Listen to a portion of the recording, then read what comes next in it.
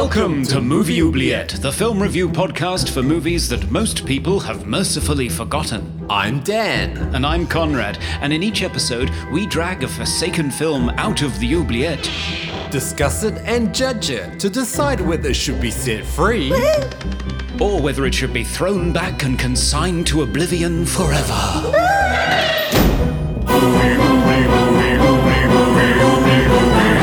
We review the films others tend to forget. Come with us and open up the movie oubliette.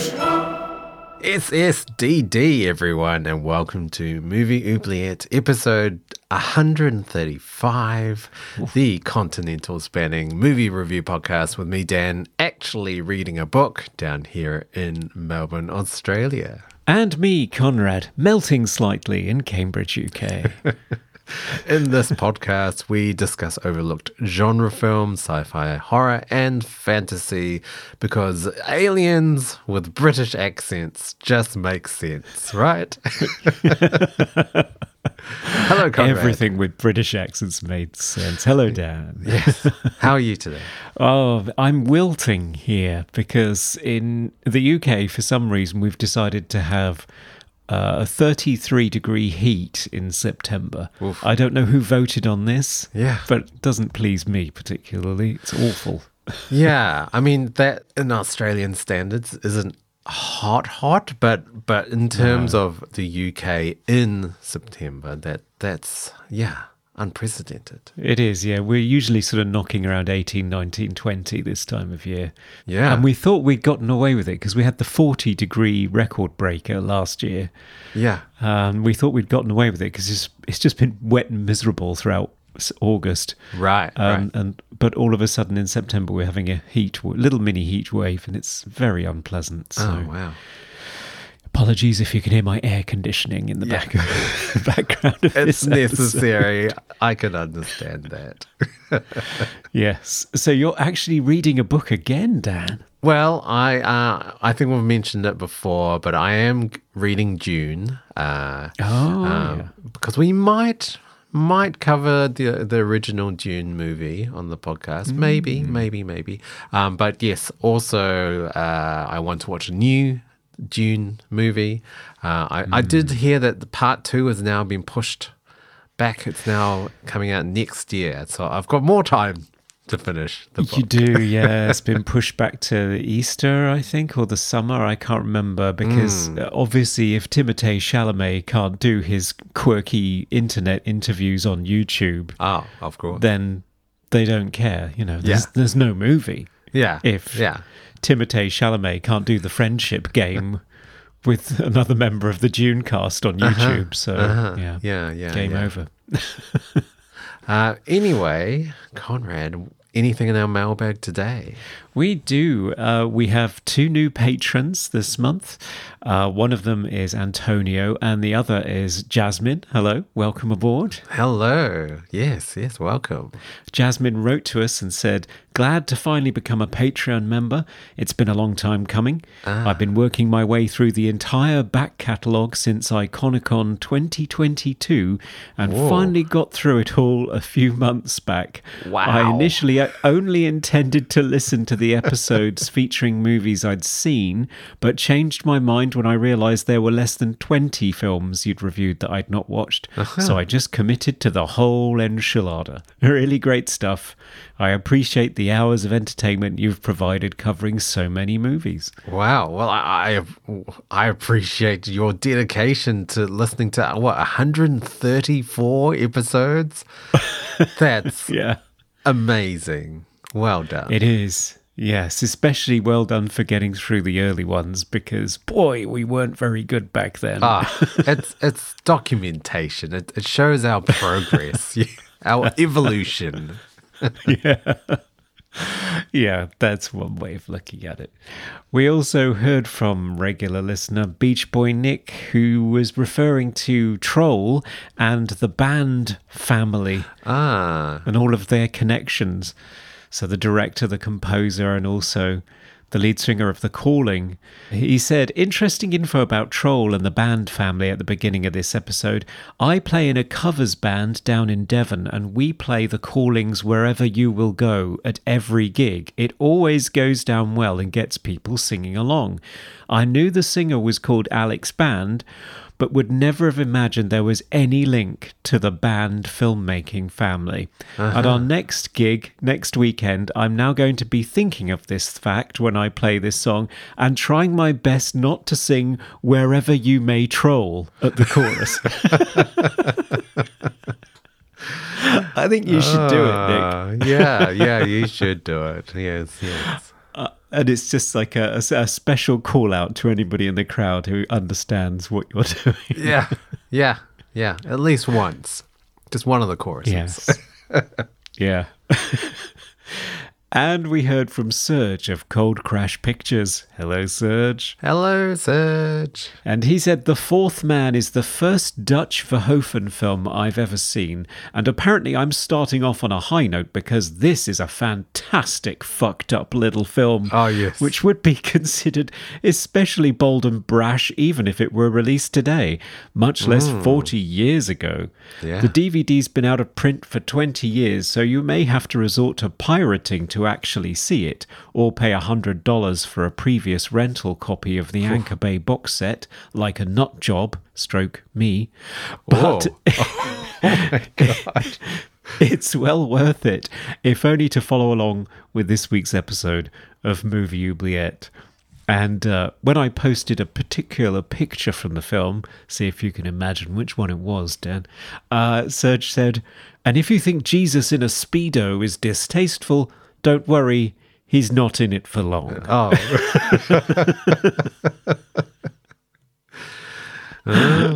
Wow. Again, very much appreciate your dedication, Serge.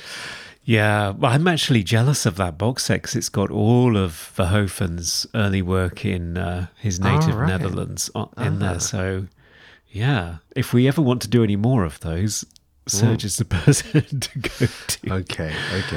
Yeah. But thanks for writing in, everyone. We always love hearing from you. Yes.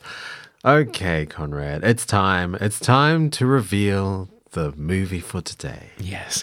Let me just scamper on over to the oubliette to find out what it is. Oh, it's a bathroom in here, covered with red fungus on the walls. Oh, okay. I don't know what's happened in here. It stinks. Oh. There's a guy on the throne clutching a DVD. I think he's dead. Oh, maybe he's not dead. Something going on in there. I'm grabbing the film and coming back. Oh, Well, same shit, different day. how was the stench? Oh, honestly. It was like me after black bean sauce. Oh, okay. Too much information. Maybe a little. So, what do we have today? Okay, I have Dreamcatcher, a 2003 American science fiction horror film. It's based on a book by none other than Stephen King, directed by Lawrence Kasdan, the writer of Raiders of the Lost Ark and The Empire Strikes Back, or one of the writers, and co-written by Kasdan and Oscar-winning screenwriter William Goldman, the man behind The Princess Bride and Misery, one of the best Stephen King adaptations. Starring Morgan Freeman, Thomas Jane, Jason Lee, Damian Lewis, Timothy Oliphant, Tom Sizemore, and Donnie Wahlberg. I mean, it's incredible the pedigree that's involved in this film, Dan. And what happens in it? Well, best buds since childhood, Jonesy, Beaver, Pete and Henry go on their annual hunting retreat in where else? Maine, after Jonesy suffers a near-fatal car accident. But the psychic foursome find themselves in the middle of an alien invasion after they take in a man they find wandering in the snow who has a curious red fungal infection and farts that could strip paint off the walls. Yes. One horrifying butt-destroying bathroom scene later, Beaver has been killed by a monster they call a shit weasel.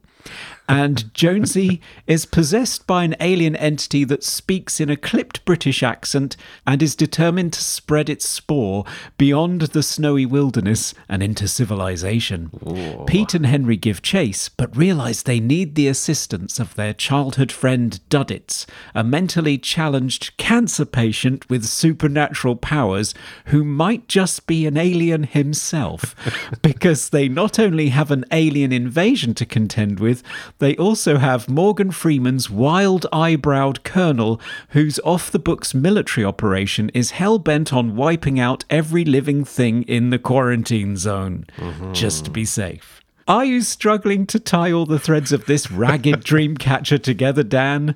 That's because it's basically 4 films fighting against each other in a bag. But does that result in 4 times the goodness? Find out after the break. Yes. And I have read the book, so let's get into it.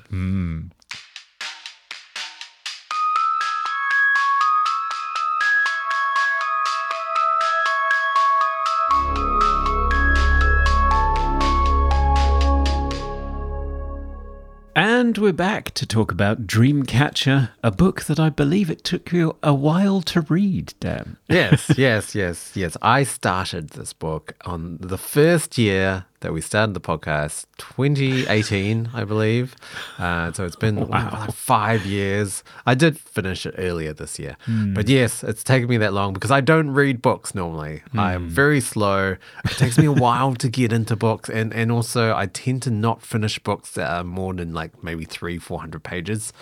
I'm keen on thin books, but this, it's a pretty hefty novel, Dreamcatcher. I think it's like 600-700 pages. It is, it's a big one. And the movie tries, but the book is not amazing in itself. Like it is, like you said, 4 books joined together.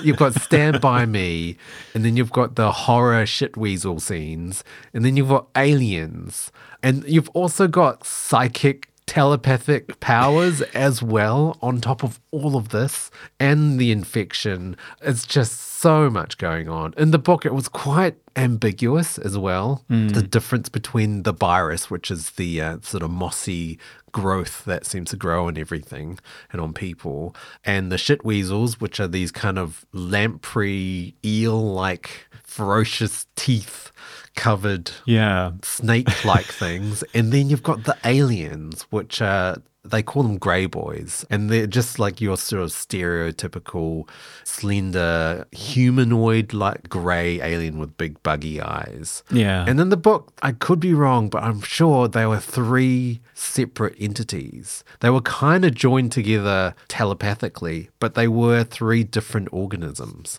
In the movie, they're kind of all one organism. I don't know. I cannot follow what their life cycle is. Yeah. I thought you got infected with the fungus, then you gave birth to a shitweasel.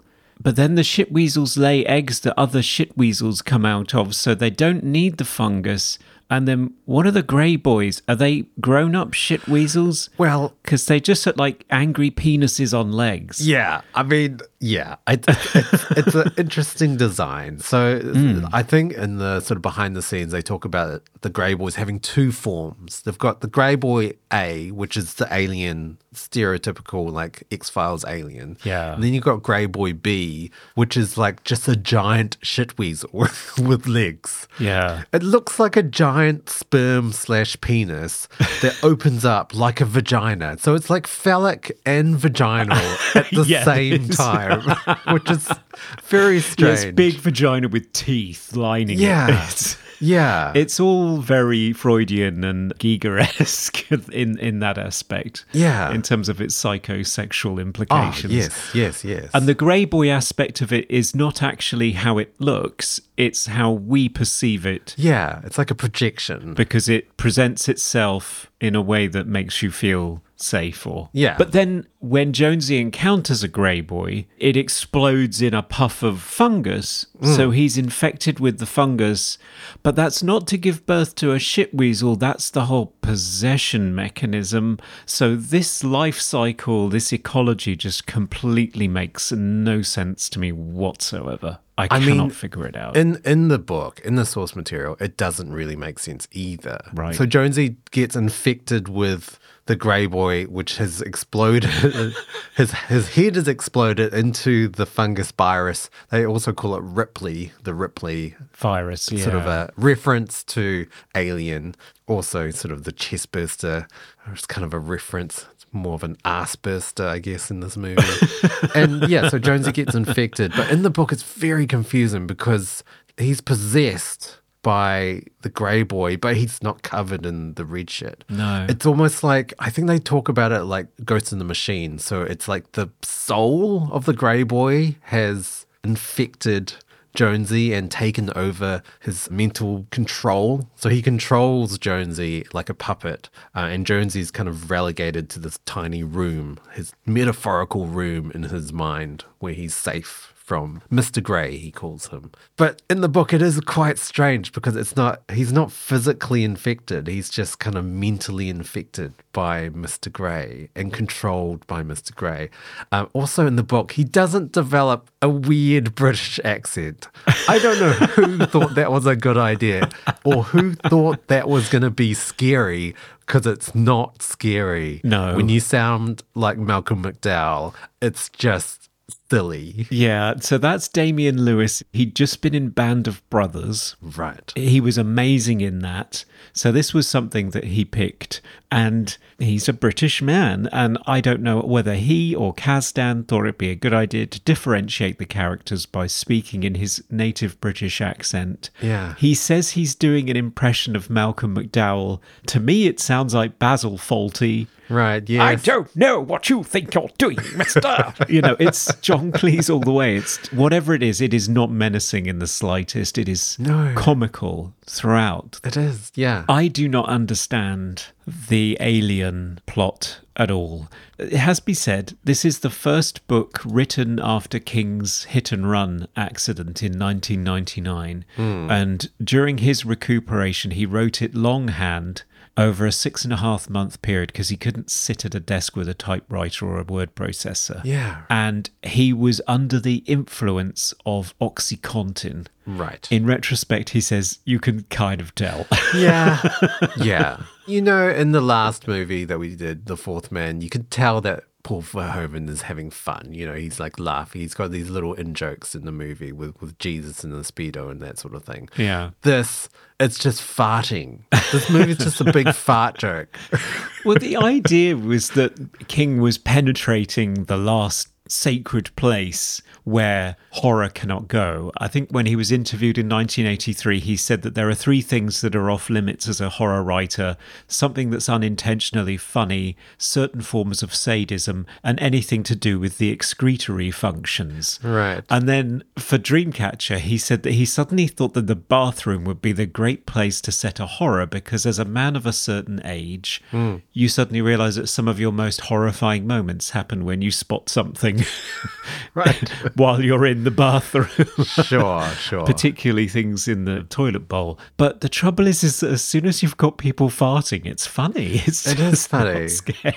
I mean, it was funny in the book, though. Like, it's ridiculous. You've got people just farting, and the way it's described as well, the smell is like on another level of putrid. Yeah. So, I don't know. So you have all of that. And then, as you say, you also have the Stand By Me flashbacks, which are mainly there to support the backstory of our main quartet of bro friends, guys who go hunting together every year.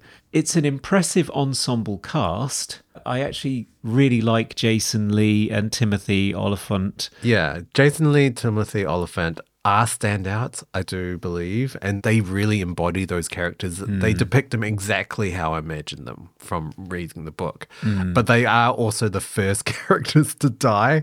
So then you're left with Damian Lewis, who I think is not great in this movie. I don't think his acting is good at all. I think he would agree with you. Yeah, obviously the British part is ridiculous, but even his normal acting just felt very B grade in this movie. Yeah. I'm not sure he could get a handle on it.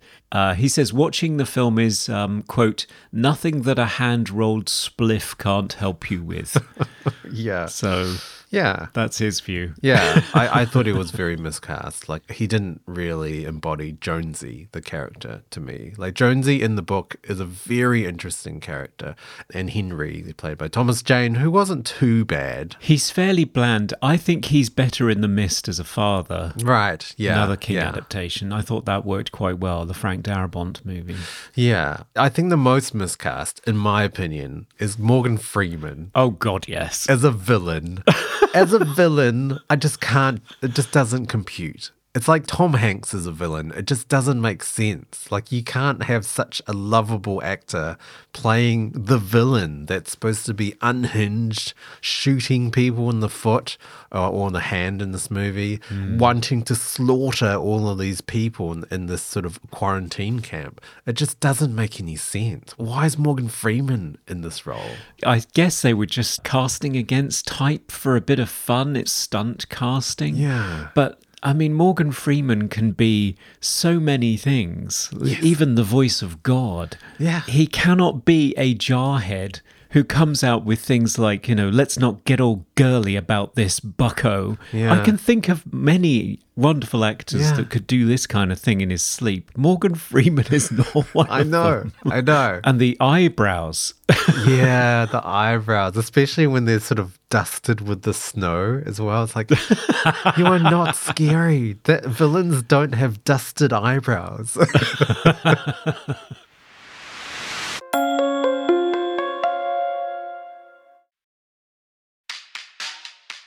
What about Donnie Wahlberg as the adult version of Duddits? I mean, it's a very small role. He's barely in the movie. Yeah, I don't know. It's fine. The ending, we'll get into it later, but the ending is horrendous. Very different from the book. Very, very different. But I did find the portrayal of Duddits as a child a little bit cringy. Yeah. It almost seems offensive. Yeah, I think the casting is problematic in retrospect because Yeah. in the book, doesn't he have Down syndrome? Yeah, he does. He does. Now, you could easily find there are many really great actors with Down syndrome. So, yeah, having somebody who clearly doesn't have not. Yeah, it's awkward. Although that kid actually, I think, is the best of the bunch in the kid scenes because I'm sorry, the kid acting in the flashback scenes is bloody awful. No, yeah, I would agree. Stand by me, this ain't. Yeah, it's not.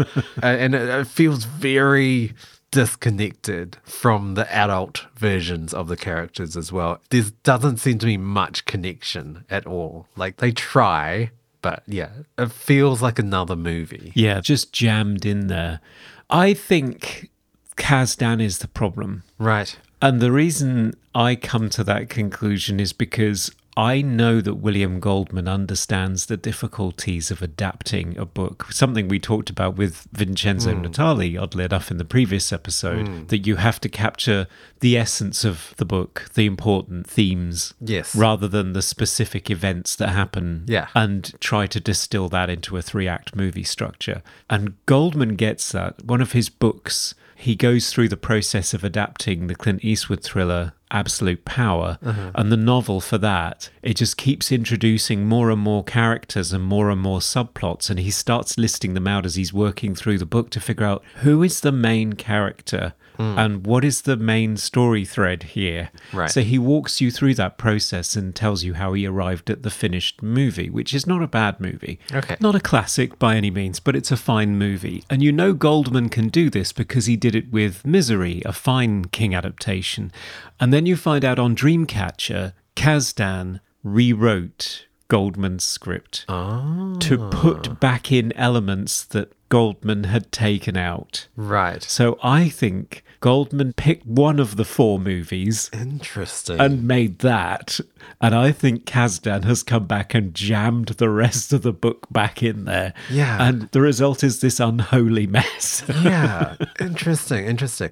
I did find the first hour of the movie pretty solid. It's not bad. It's not yeah. terrible. Like, some of the acting's a bit ropey, but it's pretty solid. And in terms of a depiction of the book, it's pretty beat for beat. which is I found quite surprising, like how much they've covered in terms of the source material in the first hour. The remainder of the movie is not the book at all. It's some other thing. Like the ending is what?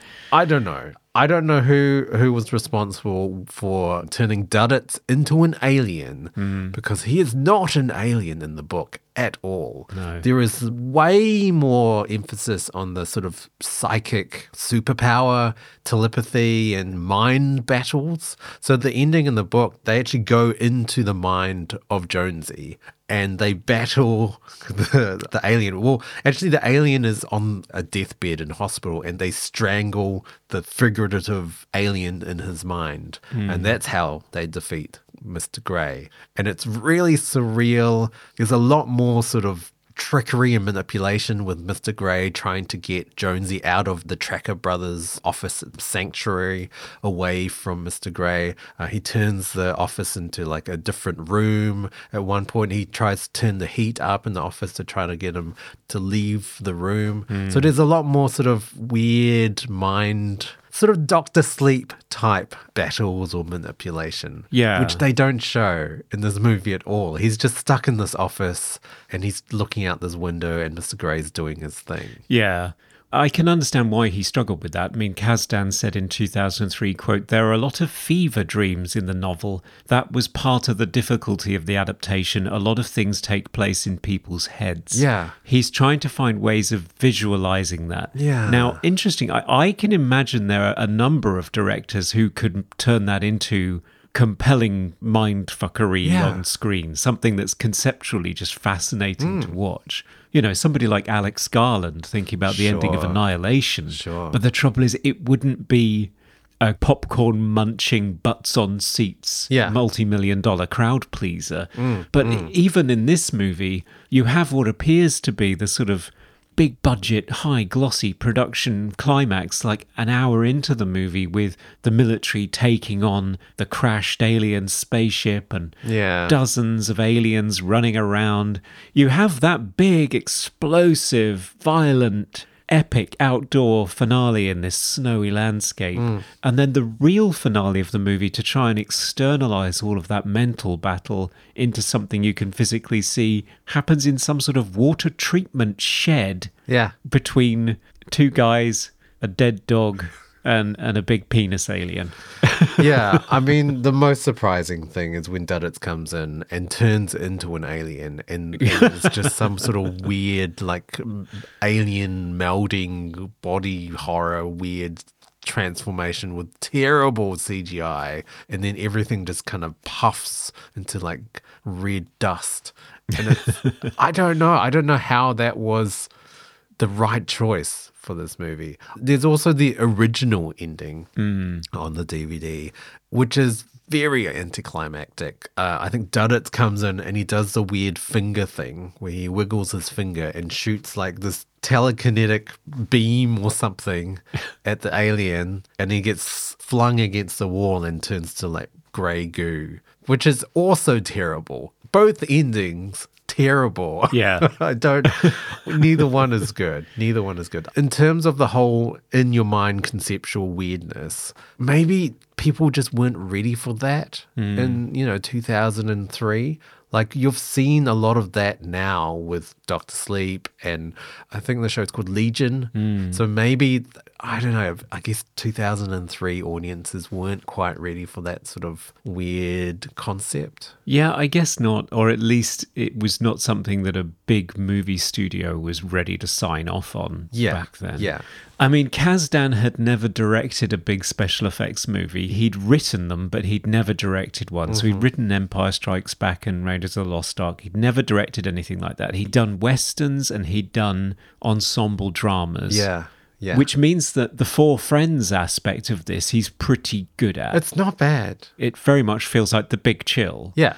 Yeah. It's not bad. That scene with the four in the cabin just, talking shit and like drinking and laughing, that's great. That's really great. But once they start killing off the characters, all the characters kind of being separated, I don't know. There was a lot of exposition just being told to us by one character just talking to themselves. Yes, or a dead body. Yeah. The Pete character talks to himself and explains Duddits for us. It's like, I think Duddits is an alien. Like, okay, I guess he's an alien now. And then you've got, Henry talking about other things and Jonesy talking about his memory library or whatever it's called, the memory warehouse, and explaining that.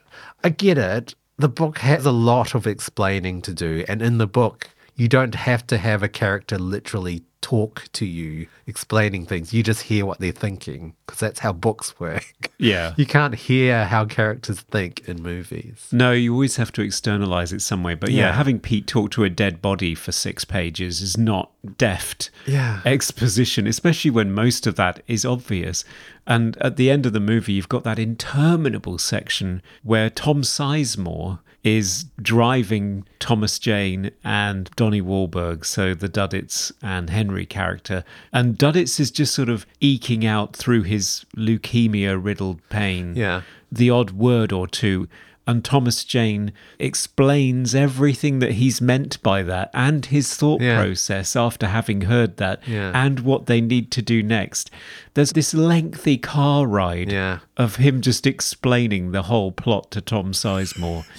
It's painful. And yet at the same time, there are numerous places in the film where people just seem to know things or accept things without us seeing it being explained to them. Or I thought that too. One of the worst examples of that is where the Owens character, to help Henry escape from the military camp, he just busts through a wall in a Humvee and he says, "You could have run me over." And he says, "Well, I figured you were psychic, so you'd just get out of the way." Well, when did he tell him he was psychic? Yeah, I know. He never told him that. Yeah, the whole sort of psychic, telepathic power stuff, they've only just kind of glaze over in this movie. They don't really, it's something that is very prominent in the book, very important in the book. Because in the book, anyone that has the virus infection, the red mossy stuff, anyone that is infected with that has telepathic powers. Oh. So right. In the book, that's how Kurtz in the book, I think it's Curtis in this movie, Morgan Freeman's character, that's how he tracks Henry and Owen through the telepathy, because one of them, I can't remember who, is infected with the virus. Yeah. They can sense them. Yeah. And in the movie, they don't talk about that at all. People are just infected and they say, oh, you know, some people recover and some people get the shit weasel. And we don't know why, but that's how it is. And I mean, in the book, that's exactly how it is as well. Right. So there's a lot of ambiguity about who lives and who dies, because it's just like, I don't know. That some people do. I did feel with how much they've included in the movie from the book, if someone didn't read the book, would they even understand this movie? Because there are a lot of scenes that I thought they did not explain that at all. No. Like... It's baffling. Yeah. I was trying to sketch it through. See, I've read the book because I read all of King's books. Yeah. Well, not so much now. I've tended to shift over to his son, Joe Hill, who I think is better. Yes. But I did used to read all of his books religiously. So I read this, but I read this like 20 years ago. So I don't remember it terribly well. So I was trying to imagine what it must be like for somebody watching this movie for the first times. And, you know, you're introduced to the four friends who are psychic. That's great. It's interesting the way it's introduced. Then you're introduced to the memory warehouse when they're talking to each other, which is this mental abstraction of how Jonesy organizes his mind. Yes. Then there's a flashback, and now we're watching a movie that's like Stand By Me. Then you get the whole bathroom thing and the fungus. And after you've got that and the shit weasel, then he turns around and comes face to face with a large alien. And then it explodes. I'm just sitting there thinking, just as somebody in 2003 sitting in a movie theatre, it's like, what the hell? And now here comes Morgan Freeman as a jarhead that's shooting people. Yeah. Yeah. Too many concepts just piled on each other. And some of them, as we've said, get this interminable amount of exposition, and other things just accepted on faith with no questioning whatsoever. Like even the kids in the flashbacks, when did they realise that Duddits had supernatural powers? Because they seem to know it before they embark upon a quest to find this missing girl. Yeah. And then they also seem to have supernatural powers themselves, but it's never quite explained why that happened or how they felt about that. Yeah. It's just taken on faith. Yes. So it's like all these massive conceptual leaps, and it's just all piled on top of the audience, even in nearly 2 hours and 20 minutes. It's just too much. Yeah. I think the adaptation of the book would have been better as a show, as a TV show, to really focus on those beats of the book, but really explain it. Each concept in the book could be its own movie. It doesn't deserve it, though. This is not Prime King at all. This is recycled King. Yeah. Stand By Me and The Shining and The Tommyknockers and The Stand. It's a whole host of stuff. It's just a guy hopped up on pain meds, scrawling his greatest hits over 600 pages. Yeah. I don't think there's an original idea here that's worth hanging a whole narrative onto. I mean, I have to say, I think the sort of structure, the plot structure and sort of pacing of the book was quite hard to sort of get on board as well, because you've got the two main horror scenes, the bathroom scene and also the scene where the shit weasel eggs hatch and you've got all these tiny little worms crawling across the bed, and Henry lights everything on fire. Those are the two main horror scenes in the book, and they happen like before halfway, and you've already killed off two characters as well. So you've only got two more characters for the rest of the book, and most of that is either just trudging through snow, or a really long car chase that goes for I think it does actually go for like 3 days, where they're just driving through snow for 3 days. There are other things in the book that they don't have in the movie. There is a revolt at the quarantine camp. So in order for Henry to get out of the camp, he uses his telepathic powers and gets everyone in the camp really riled up. And then they get all like pumped up with energy and go and attack a bunch of guards. And it's a pretty intense scene. Lots of killing and people just shooting everyone. It's insane. I missed that. There's also a scene where, in order for Jonesy to sort of delay Mr. Grey, who's taken over his body, he lures him with the idea of bacon being a really enticing flavor, because he's an alien. He doesn't know about human, senses. And so he goes to a diner and he makes him order like a bacon sandwich. And he just like eats way too much bacon. And then he just shits himself and spends like half an hour in the bathroom just like shitting himself. And it's really funny. But they, didn't put that in the movie.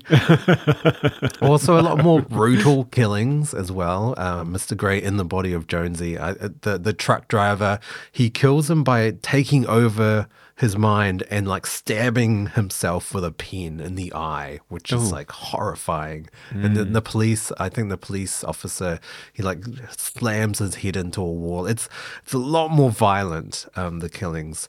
In the movie, he just turns into a giant penis teeth monster and bites people's heads off. I don't know. It's different. I guess they were going for the whole creature feature angle, I guess. I don't know. Yeah, so they're trying to do the whole big alien invasion movie. It is. But it's very derivative. I mean, they mention Ripley in the movie, but you've got the red weed from War of the Worlds. You've got the immolation of the alien nest in the cabin, which is aliens. Again, none of it's particularly innovative or interesting. And I couldn't follow the rules. Yeah. I couldn't figure out who was capable of doing what. Like, the aliens can telepathically broadcast to everybody to say that they're safe and there's no problem here. They can do that now. Yeah. And now one of the characters has the ability of wayfinding with his finger. Yeah. Then at the end of the original version of the ending of the movie, Duddits used that to fire a laser or something, and it's a different thing. Yeah. Sorry, what are the rules? Because I need rules. Yeah. It's like Henry talks to Jonesy on a phone while talking into a gun. Yeah. Did we know they could do this? I know. Because they've never done it before. That's what I was saying. Like, I don't think someone who hasn't read the book would understand what the fuck was going on in this movie. Yeah. Because things just happen and you just have to accept it. Now it's time for Random Trivia. So, Dan, what fabulous piece of trivia did you discover in the snow covered in red fungus today? Yes, so this trivia is actually a detail in the book that you don't see in the movie. So I think a lot of us do know that Stephen King's books are all set in the same world. So the Dreamcatcher book is set in the same town, I think, or mentions the same town as it. Because in the book... Derry, Yeah, Derry, Maine. So in the book, at one point, Jonesy, possessed by Mr. Grey, tries to go to a water facility or a standpipe, as they call it. It's not a term I really know in Australia. But instead of finding the standpipe, they find a plaque, and it reads, "To those lost in the storm, May 31st, 1985, and to the children, all the children. Love from Bill, Ben, Bev, Eddie, Richie, Stan, Mike, the Losers Club." So those are all characters from it. And also spray painted across the plaque in jagged red letters, it reads, "Pennywise lives." Oh. And I mean, I've read a few Stephen King books, not a huge amount, but like at least like 4 or 5 books. And I've never come across this sort of universe, Stephen King universe before, so it was quite nice to read that. Yeah, there's a lot more of it, certainly later on in life, and particularly his Dark Tower books, which right. are fantasy books and deal with crossing over from one dimension to another and different worlds. Yeah. There's a lot of paths crossed and characters appearing in different guises. Interesting. And a suggestion that there's this, like the series Castle Rock, Right. which suggests that there's this king universe that everybody is inhabiting. It's fascinating stuff. Yeah. And that's our trivia. Yes.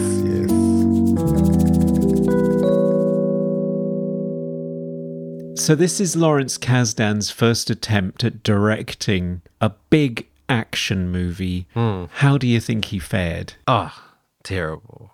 Okay. Not good at all.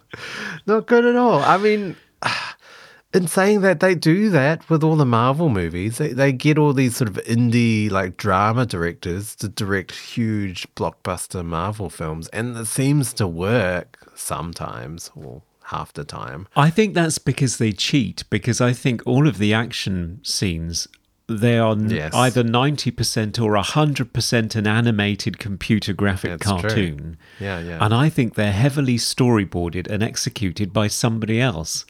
So I think you've got great indie director that directed this low budget drama with 3 people in it, doing the scenes where people talk to each other.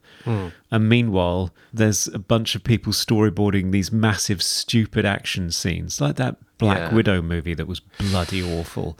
And then they, hive it off to the lowest bidder on all of these CGI farms with all these underpaid people that are slaving away for 24 hours a day trying to get this stuff done. The effects on this movie are by ILM. Are they? And this is back in the time when they're really trying to figure out which techniques to use on every single shot to make it work and to tell the story and to have the effect that they want it to have. I mean, definitely back then, it was still predominantly practical in terms of you're inserting a little bit of CGI in a mostly practical in-camera scene, as opposed to now where you've got hardly any in-camera, just pretty much actors on the ground, and everything else is CGI. Yeah. So it's a different way of making movies. It is, yeah. And then it means that when there is a CGI shot, they've put a lot of effort into it. I mean, I actually think the shit weasels look pretty good in the CGI scenes I do too. early on in the movie. Yeah. I think the finale is clearly rushed. Oh, they were biting way too much.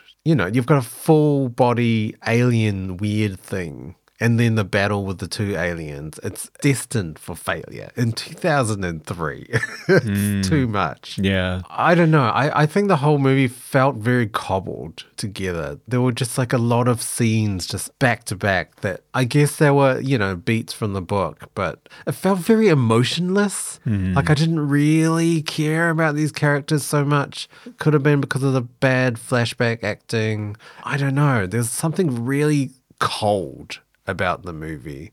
Like there was no warmth at all, even with Duddits. I don't know. Yeah, it could have been really heart-wrenching, the whole Duddit stuff. Yeah. I think it's because it's too fast. There's just too much going on. Yeah, that's and true. there's not enough time to build investment in the characters.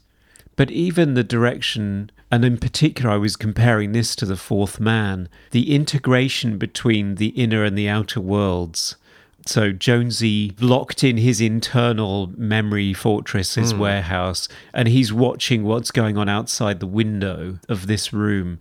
There aren't clever transitions between one and the other. It's just like he's watching a movie that's being projected on a flat screen. Yeah. And also, in the second half of the movie, it just resorts to wipes. Did you notice that? Yeah, Star Wars wipes. Star Wars wipes.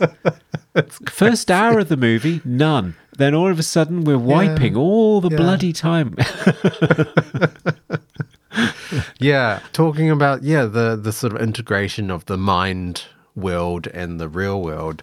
Could have done sort of things like, I'm thinking of The Ritual, in the scenes in The Ritual where you have like the actual bed in the forest. Like he could have been just there with like half of the office just in the middle of the snow. That could have been really interesting. That was so disturbing. There's such a fantastic shot where he's finding half of the convenience store in the woods. In The Ritual, yeah. Or An American Werewolf in London where he's in a hospital bed in the middle of the forest. Yeah, you could easily do something like that would have brought this concept alive visually and conceptually in your mind, but no. I also found the memory library warehouse. I don't know. In the book, I imagined it being like a vast warehouse, very fluorescent lit, very sort of sterile, just a whole bunch of boxes on shelves. But this is like this dusty, kind of cute, dinky library with a spiral staircase. I don't know. It just didn't have the same feeling of like, these are all his memories, Yeah. I mean, it's a handsome production. It should be said.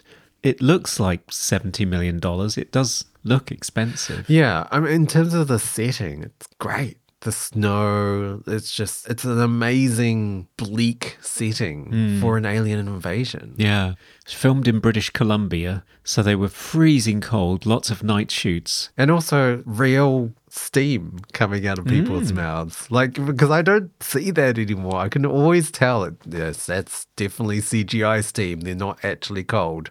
But you've got you've got real steam, which is nice. It is nice, yeah. And real snow a lot of the time, although sometimes they've still got polystyrene stuck in their fake eyebrows. Oh, yes. It's one of my bugbears, fake snow. Yeah. You'd think we would have mastered the snow that melts when it hits people by now, but no. Okay, score. Yes. What'd you think? Frequent collaborator James Newton Howard. He's done a lot of these sort of big movies, probably most famously now for all of the Hunger Games movies. Right. But roundabouts the mid to late 90s, he just shifted gears into becoming more of an action composer. He'd done a lot of dramas, but he'd shifted into action. So he'd done things like The Fugitive and developed a new synthesized percussive plus orchestra sound for the 90s. In this one, he was particularly asked by the director, I believe, to make it much more sound designy and less thematic. So a quote from Kasdan, I didn't want it to be a clear distinction between sound effects and music. Right. I think from the get-go, it's as bland as hell. Yeah. I didn't mind it, actually. I preferred all the synthy stuff. It's kind of a lot of glassy, sort of eerie tones. I didn't mind that. I mean, it does sound very early 2000s, like it does date a little. All the other sort of big like horror stings and horn blasts and like strings, I thought they were very cheesy, very generic. it's not subtle, is it? No. There are occasions where the Jonesy Mr. Grey character appears and James Newton Howard is just making the whole orchestra play the same note as loudly as they possibly can. It's just bang, bang. And he's just putting his hood up or something. Yeah. It's really bad. But I think it's trying to make a scene work. I think that's what Kazan's trying to do. Like, it's not a horrifying scene.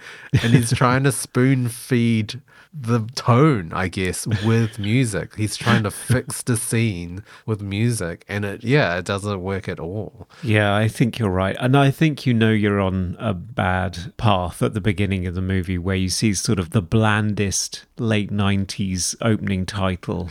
And it's accompanied by this glassy plinky plonky thing with this crunchy drum loop underneath it, and it goes nowhere. It's not engaging. The images aren't intriguing either, and you've got 3 minutes of that before the movie starts. Now, I love a great opening title scene. I sometimes miss them in modern movies, but when you do it and you do miss the opportunity to set a tone or tell a story, I think it's a real shame. Yeah, I didn't mind that, actually. No? Again, it's this sort of synthy, glassy stuff. And it does come back throughout the film. It is, even though they say it's not thematic, it does come across as a bit thematic. You do hear it a few times. So, I don't know. I found all the other string orchestral stuff a bit cheesy. Yeah. And I wanted more of the weird, eerie synth. Okay, interesting. Yeah, I was more compelled when you think that James Newton Howard also composed the score to Signs for M. Night Shyamalan. Yeah. And that is an amazing score. Yeah. Thematically, in terms of themes meaning certain things and then combining to mean other things in the finale. And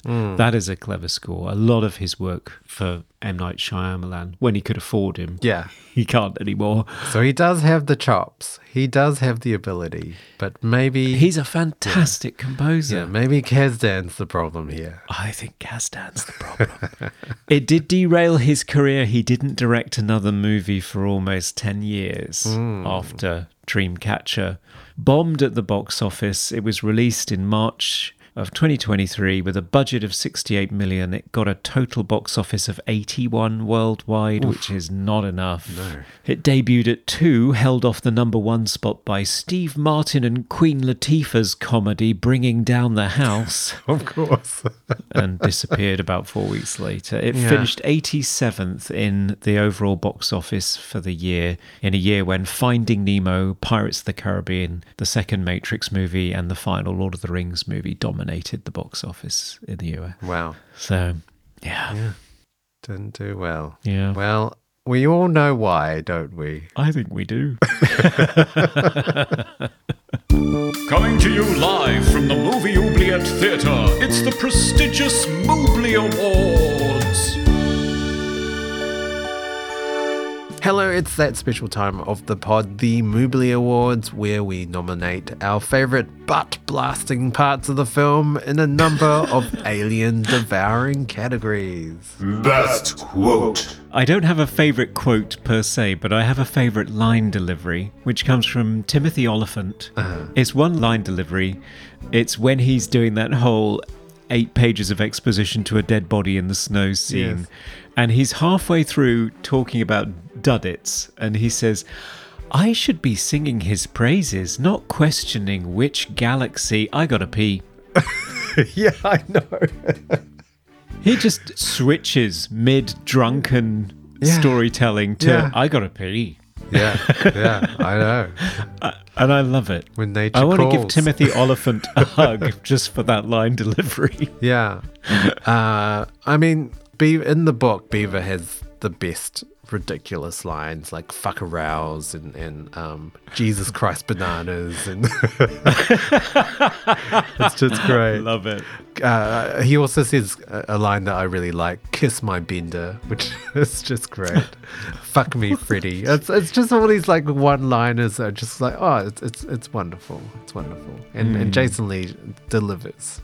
He really does, yeah. Best hair or costume. I think there's a clear winner for hair and costume. It's for facial hair, and for a different category than we've ever had before. It's eyebrows. Oh, yes. It's Morgan Freeman's wild eyebrows with his flat-topped haircut, all grey, of course. Yeah. All of it's Freeman's idea, apparently, the eyebrows. Oh, okay. And Kasdan said yes, but it's certainly the most distinctive thing in the movie. Yes. Most naughty moment. Well, it's not technically naughties, but it's when Jonesy is talking about his memory warehouse, and he said he had to throw away the memories of rock and roll lyrics in place of the memories of him trying to work out his laptop. And it shows like his memory warehouse. He puts the box back on the shelf, and it says Apple G3 laptop. How the damn thing works. And the Apple G3 laptop came out in 1997. Right. Yeah. But very popular in the early aughts. Yes, I can imagine. Yeah. Naughties for you. For me, the most naughtiest thing in this movie is definitely the shock running over of a main character in one continuous shot. Oh, yes. Because it felt like we'd just discovered that digital doubles are really cool, so we were going to do it all the time. I think it started in 98 with Brad Pitt in Meet Joe Black, where he was hit by a taxi and a van. But right. we were all about running people over in the same sort of shot to sort of show, oh, look what we can do with computers now. We can run people over in the same shot. Yeah. Favorite scene. My favourite scene, I imagine it might be yours too, it's the bathroom scene. Because as well as being genuinely horrifying and disgusting, it's also hilariously funny. Although I do question why Beeve is so addicted to cocktail sticks in his mouth that he sacrifices his life in order to get one. Yeah, I mean, it does happen in the book as well. Pretty much exactly the same. And he is obsessed with always having a toothpick in his mouth. I don't know why. It's just his thing.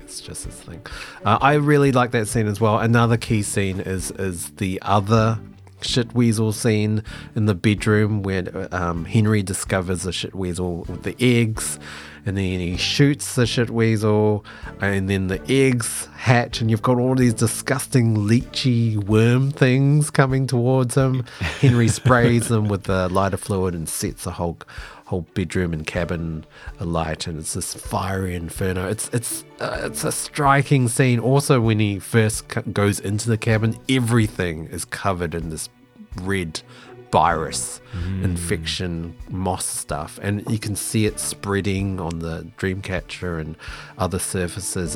It's an amazing scene to look at. Yeah. Most cliche moment. Special needs kids are special.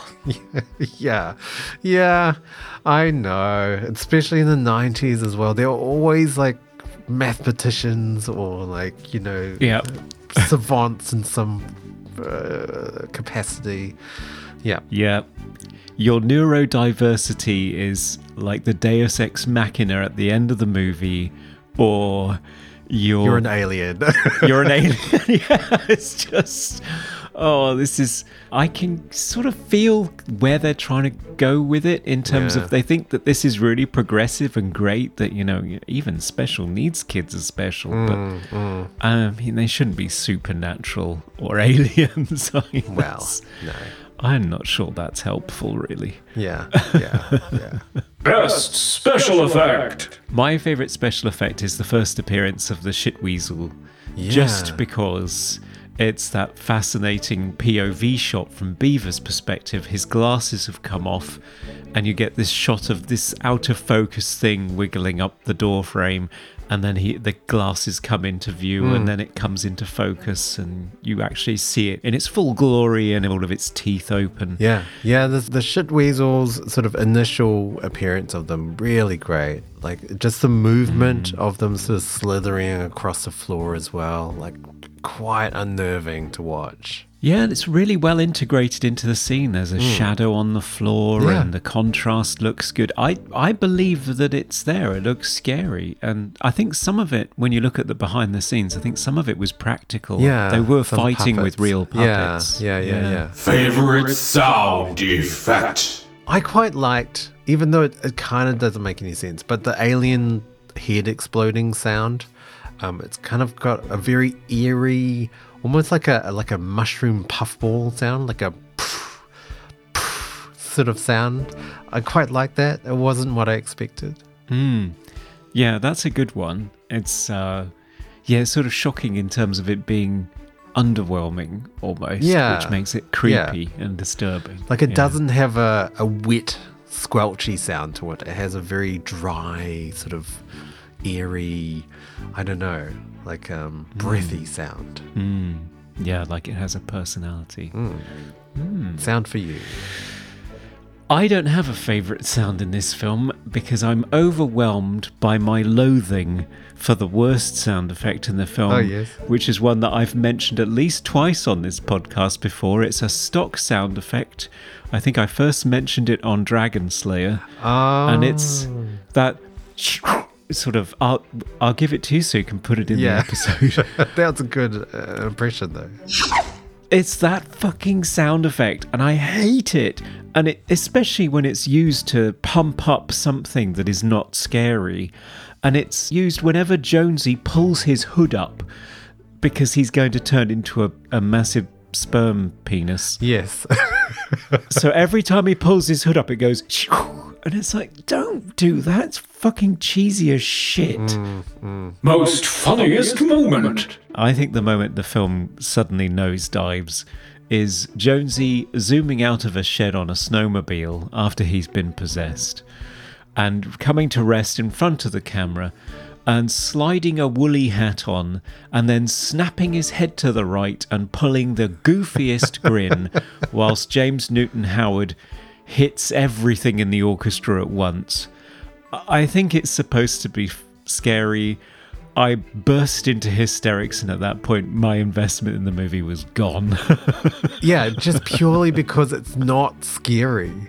It's like showing a cute puppy and putting the most dramatic horror sting ever. It just doesn't make any sense. And that's our movie.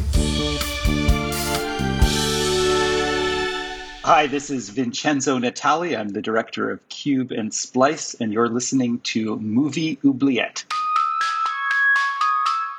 Okay, it's time for our final verdicts. Should Lawrence Kasdan's adaptation of Stephen King's Dreamcatcher be deliberated to infect the world with its virus and be praised for its world domination, or should it be defeated in a gruesome, weird alien transformation fight and its red, dusty remains be swept back into the oubliette, never to be witnessed again?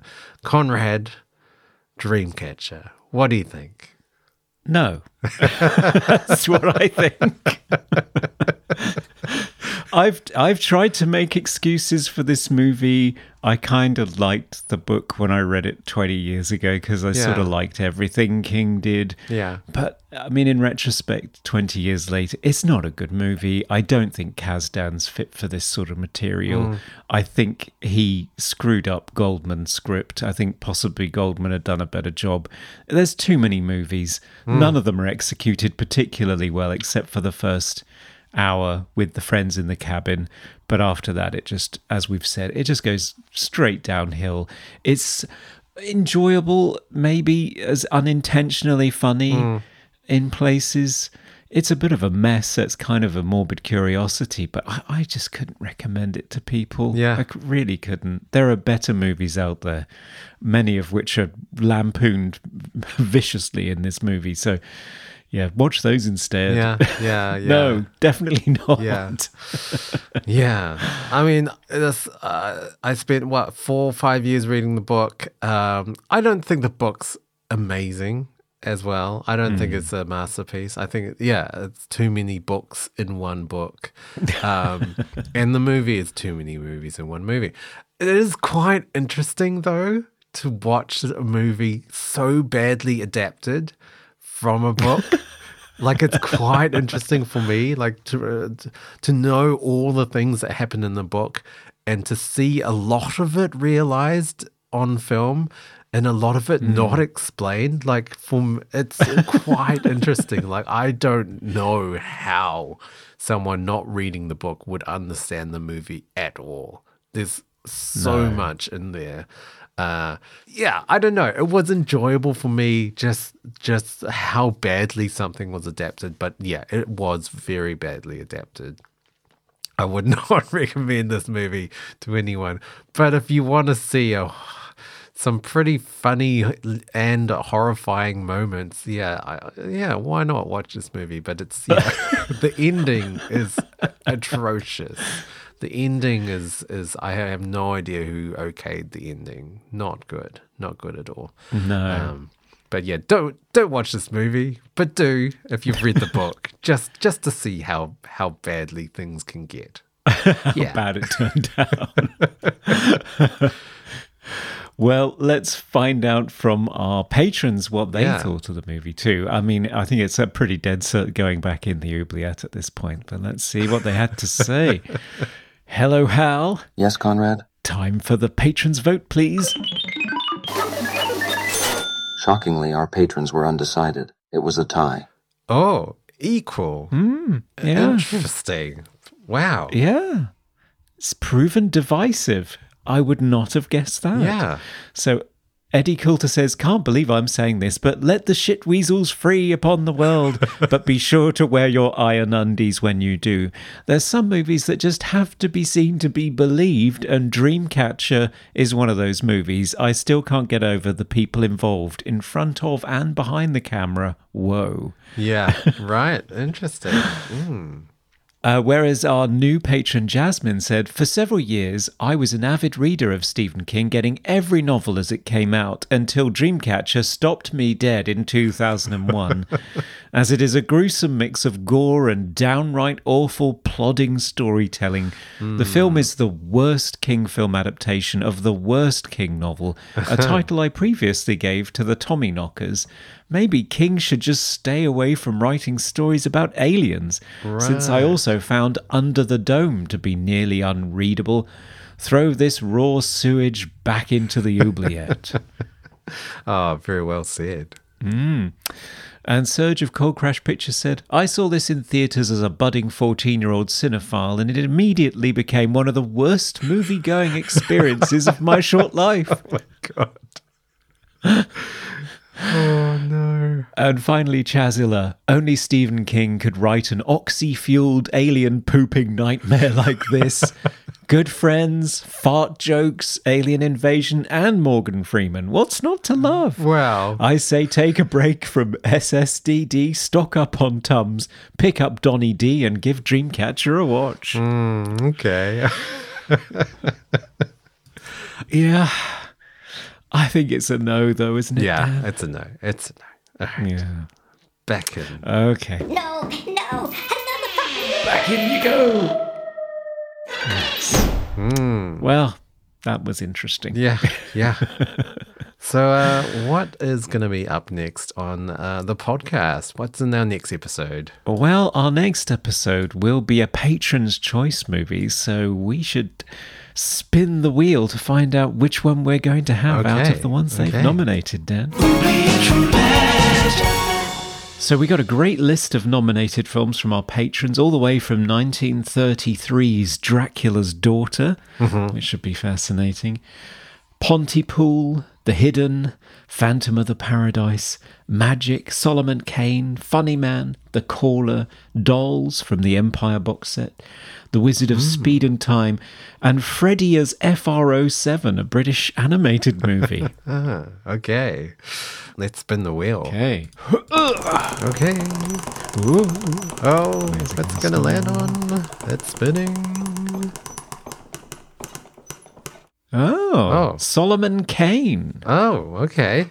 I have seen this movie. It's a 2009 action-adventure film based on the pulp magazine character of the same name, created in 1928 by Robert E. Howard, directed by M.J. Bassett, and starring James Purefoy, Max von Sydow, Rachel Hurdwood, and Pete Postlethwaite. Oh, okay. Yeah. I have seen this. Who nominated this one? It was Anthony. Oh, okay. A fantasy horror based on a character from the creator of Conan. Never seen it. One of those rare moments where I've seen something and you haven't. Yes. Which means you'll be doing the synopsis. Okay. And if you want to stay up to date with our future episodes, you can follow us as Movie Oubliette everywhere on our socials and email us at movie.oubliette@gmail.com. Yes, and if you want to support the show, head on over to Patreon, where for as little as $1, you can nominate films like all of our patrons did for our next episode. For $5, you get access to our exclusive monthly minisodes and get to vote on the final verdict. And for $10, you can be an executive producer and get exclusive behind-the-scenes information, like our current executive producers, Chazilla, Eddie Coulter, Isaac Sutton, Dr. Doggy, and Surge of Cold Crash Pictures. We had a lot of bonus material from our last episode with Vincenzo Natali on The Fourth Man. A lot of tangents we went on. Yes, lots of chats with him, including I got a chance to ask him about his Westworld episode starring Anthony Hopkins and what that was like. Yes. We have merchandise as well on Redbubble and a YouTube channel, a lot of live panels we were involved with and video essays. Check those out. Yes. All right, listeners, thanks again for joining us on another episode. Have a butt-blasting time. See you next time. Bye for now. We review the films others tend to forget. Come with us and open up the movie Oubliette. All right, Pete. I'll bite your bag and everything else.